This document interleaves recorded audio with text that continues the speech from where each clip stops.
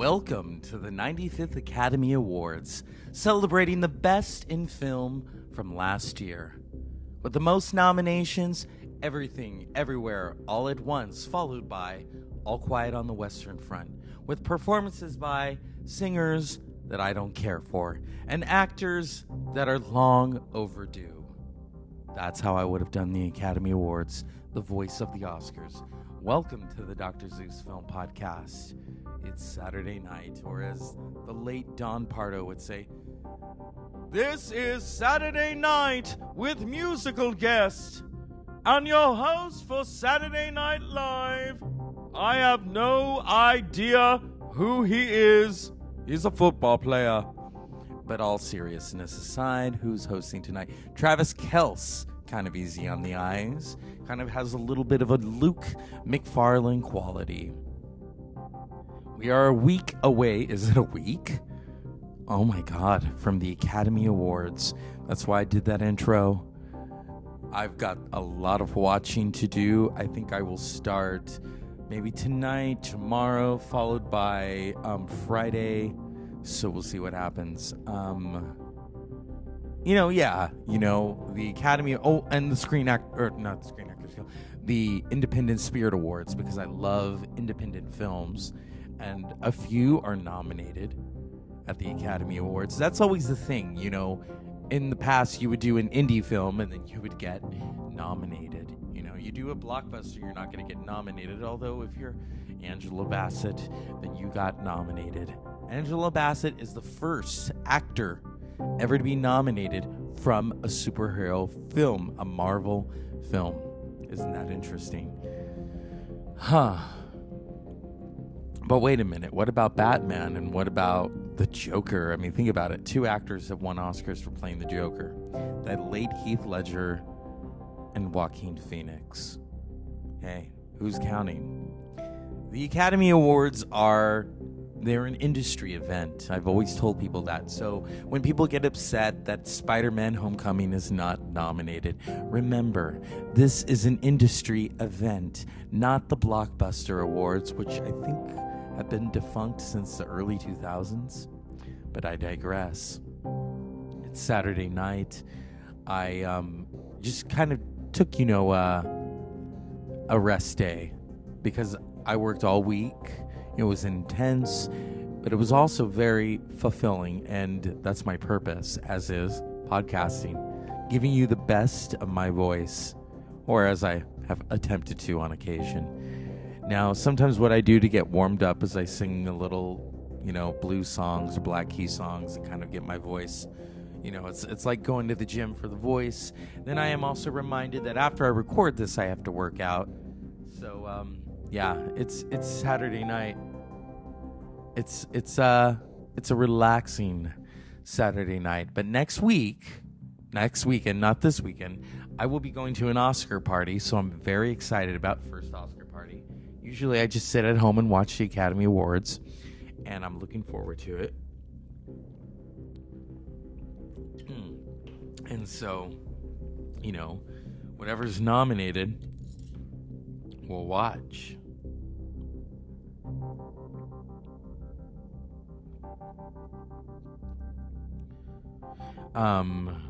I've seen Everything, Everywhere, All at Once. I've seen The Banshees of Inisherin, All Quiet on the Western Front. So I've seen 3 of the Best Picture nominees. I have a lot of films to catch up on. Of course, Tar. I don't know if I want to watch it. I've heard some interesting things about it. And, we'll see what happens. So with the Academy Awards, for 95 years, the film industry has given out, it used to be called the Academy Award of Merit. It wasn't called the Oscar until the late 30s. In fact, the supporting categories have only been in existence since 1936. So only since 1936, Best Supporting Actor and Best Supporting Actress has been given out. I think the first one was the first winner, Gail Sundergaard, for Best Supporting Actress. There's always kind of there's a political thing to. Okay, 1937. But for the 1936 film season, yeah. Okay. Yeah, the first one was Gail Sundergaard. For Anthony Adverse. And back then, I think they were given like a plaque, and then later they were given like probably a replacement Oscar. And then of course there is Best Supporting Actor, same thing. It's only been in existence since 1936. Now, with Best Supporting Actress, the two-time winners are Diane Wiest, Shelley Winters, and the most nominations without a win, Thelma Ritter. Thelma Ritter, if you heard the show where I talked about Birdman of Alcatraz, she was in that. She played the Birdman's mother. So Thelma Ritter was a really great supporting actress. Never won. And yeah, it's crazy. It's crazy that, to quote Peter O'Toole, statues made out of snow. And the Best Supporting Actor, the one with the most wins is Walter Brennan with 3. And then I know that Michael Caine has 2, as does the late what's his name? Because he won back-to-back. Trying to remember. I think I'm gonna have to go down and look. Okay, Anthony Quinn had 2, the legendary Anthony Quinn. George Kennedy for he had 1. But who had 2? I'm trying to remember who had 2. Jason Robards. Jason Robards won 2 consecutive Academy Awards for Best Supporting Actor for All the President's Men and Julia. All right. So yeah, it's, and then of course you've got the Best Actor and the Best Actress. They've been there since the beginning, okay? But this is an industry event. It's an industry event. There's a lot of politics behind it. Who's in favor? The dark horse. Whenever the dark horse wins, that really does ensure for an interesting, and I do mean interesting, Academy Awards. So this year, what's going to happen? I mean, leading up to it, to talk about this, it's thrilling. It's thrilling. But also you have the Independent Spirit Awards coming up. I always mention the Independent Spirit Awards because, usually some of the winners who win at the Independent Spirit Awards win at the Academy Awards. Yeah. Now, this year you've got Everything Everywhere All at Once. You've got All Quiet on the Western Front. You've got Tar. You've got a lot of very interesting films. Of course, you've got Top Gun Maverick. I didn't see the first one. Well, no, I saw bits and pieces. This sequel I didn't watch. Kind of not really my tea. But that's the thing with the Oscars. There's always something for somebody. Whether it's a foreign film, a documentary, that feature film that you just love. And yes, it's an Academy Award nominated or an Academy Award winning performance. That's always the thing. It's like when you're a kid and you get those books and it's the Caldecott Medal Award or it's the, this award winning book. There's a reason why it has been selected, because it is the best of the best. Now with the Oscars, that's kind of a weird thing. And I think of my friend Tony who said, yeah, you've got 5 nominees and only 1 gets to go home, when really all 5 of them should get a plaque. And they usually do. You usually get like a piece of paper, for your nomination. Now, if you win, you get the award. It's interesting. It's fascinating. I have Saturday Night Live on in the background, and I have it muted. And Saturday Night Live, we won't even go there. Although a few of the Oscar-nominated actors usually go on SNL. Some legendary people have won Oscars. I mean, think about it, and especially in supporting, you got Robert De Niro for his first one as Vito Corleone in The Godfather Part 2. He spoke all Italian.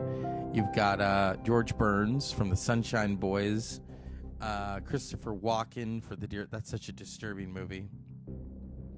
Timothy Hutton, Ordinary People. John Gielgud for Arthur. Louis Gossett Jr. for An Officer and a Gentleman, and Jack Nicholson for Terms of Endearment, and the late Hang S. Noir for The Killing Fields. He wasn't really even an actor, you know. So yeah, what's gonna happen? Who knows what's gonna happen? The Academy Awards are always kind of unpredictable. They are. There's the predictable, and then there's the unpredictable. And who knows what's going to happen.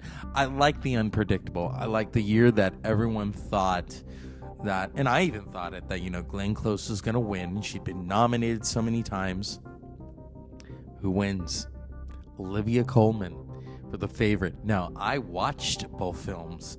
I watched Olivia Colman in The Favorite. I laughed my ass off. You don't take that lightly.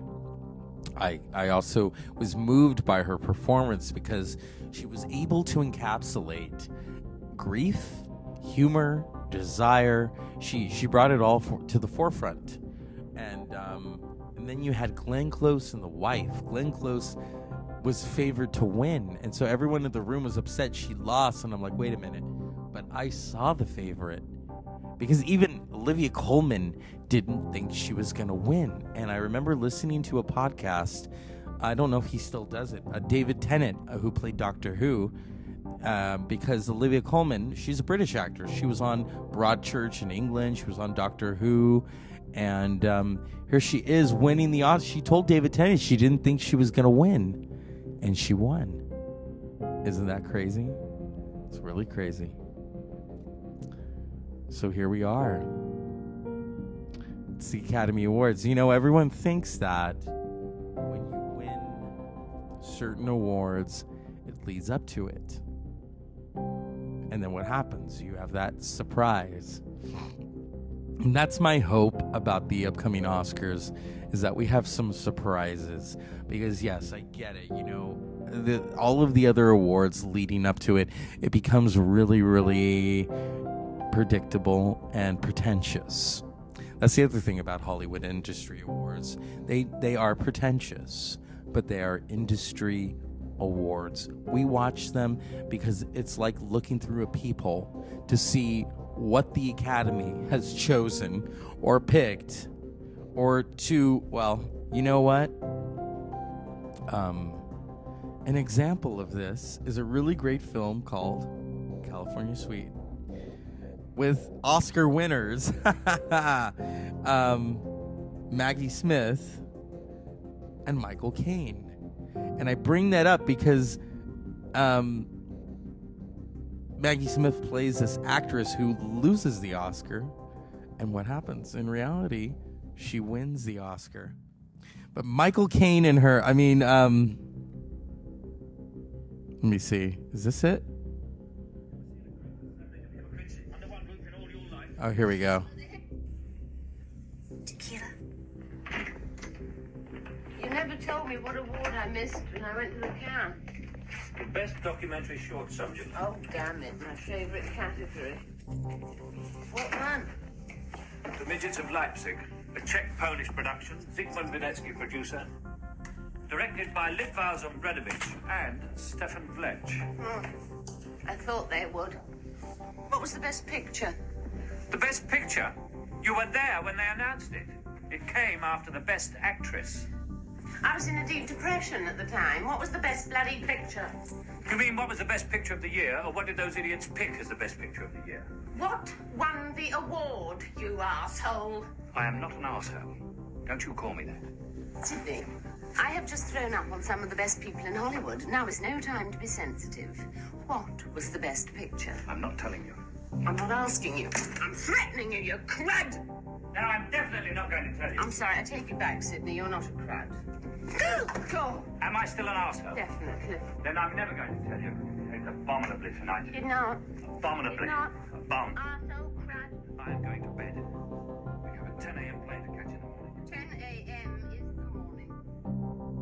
is redundant. That's why I wanted to show that. It was like, what did they pick? Because, she's lost. But in reality, she won the Academy Award for Best Supporting Actress for California Suite. And years later, Michael Caine would win for Hannah and Her Sisters and The Cider House Rules. So that's really what happens. You do a film about these different characters. One happens to be nominated for an Oscar, and in reality, she wins the award. Okay? That happened again in 2005 when Cate Blanchett won for playing Katharine Hepburn, a 4-time Oscar winner, in The Aviator. So yeah, what's going to be picked? They vote on it. They vote on it, and then sometimes we watch it, sometimes we don't watch it. I don't think I've ever seen Birdman, but I have seen The Revenant. There's certain films that hold up the test of, the ones that don't win are still classic films, okay?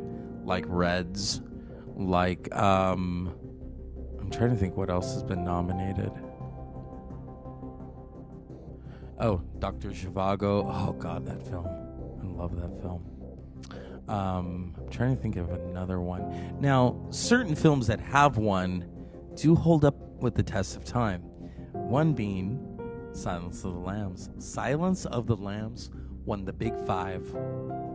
Best Screenplay, Best Actor, Best Actress, Best Director, and Best Picture. Now, that's only happened 3 times. First time was for It Happened One Night, and the next time was for One Flew Over the Cuckoo's Nest. So here we are. That may never happen again. Okay. But this year, anything can happen. I'm going to do several predictions leading up to the Academy Awards, the 95th Annual Academy Awards, the Oscars. So right now I will say best, I could change it. Best Supporting Actor.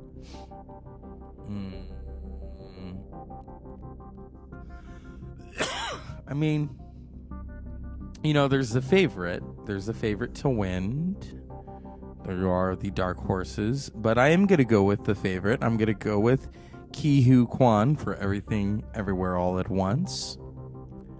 Best Supporting Actress. Now, this is where it's going to get interesting. It could either go to Jamie Lee Curtis or Angela Bassett. I'm going to go with Angela Bassett. All right. Because her character dies in Wakanda Forever. Just saying, if you didn't know that, I'm sorry to spoil that for you. Usually, that used to be the thing. If you died in the film, you got nominated. You got a nomination. Die and they get an Oscar nomination, or they win. Okay. Best Actor. Colin Farrell. I'm going to stick with Colin Farrell. That's my gut instinct right there.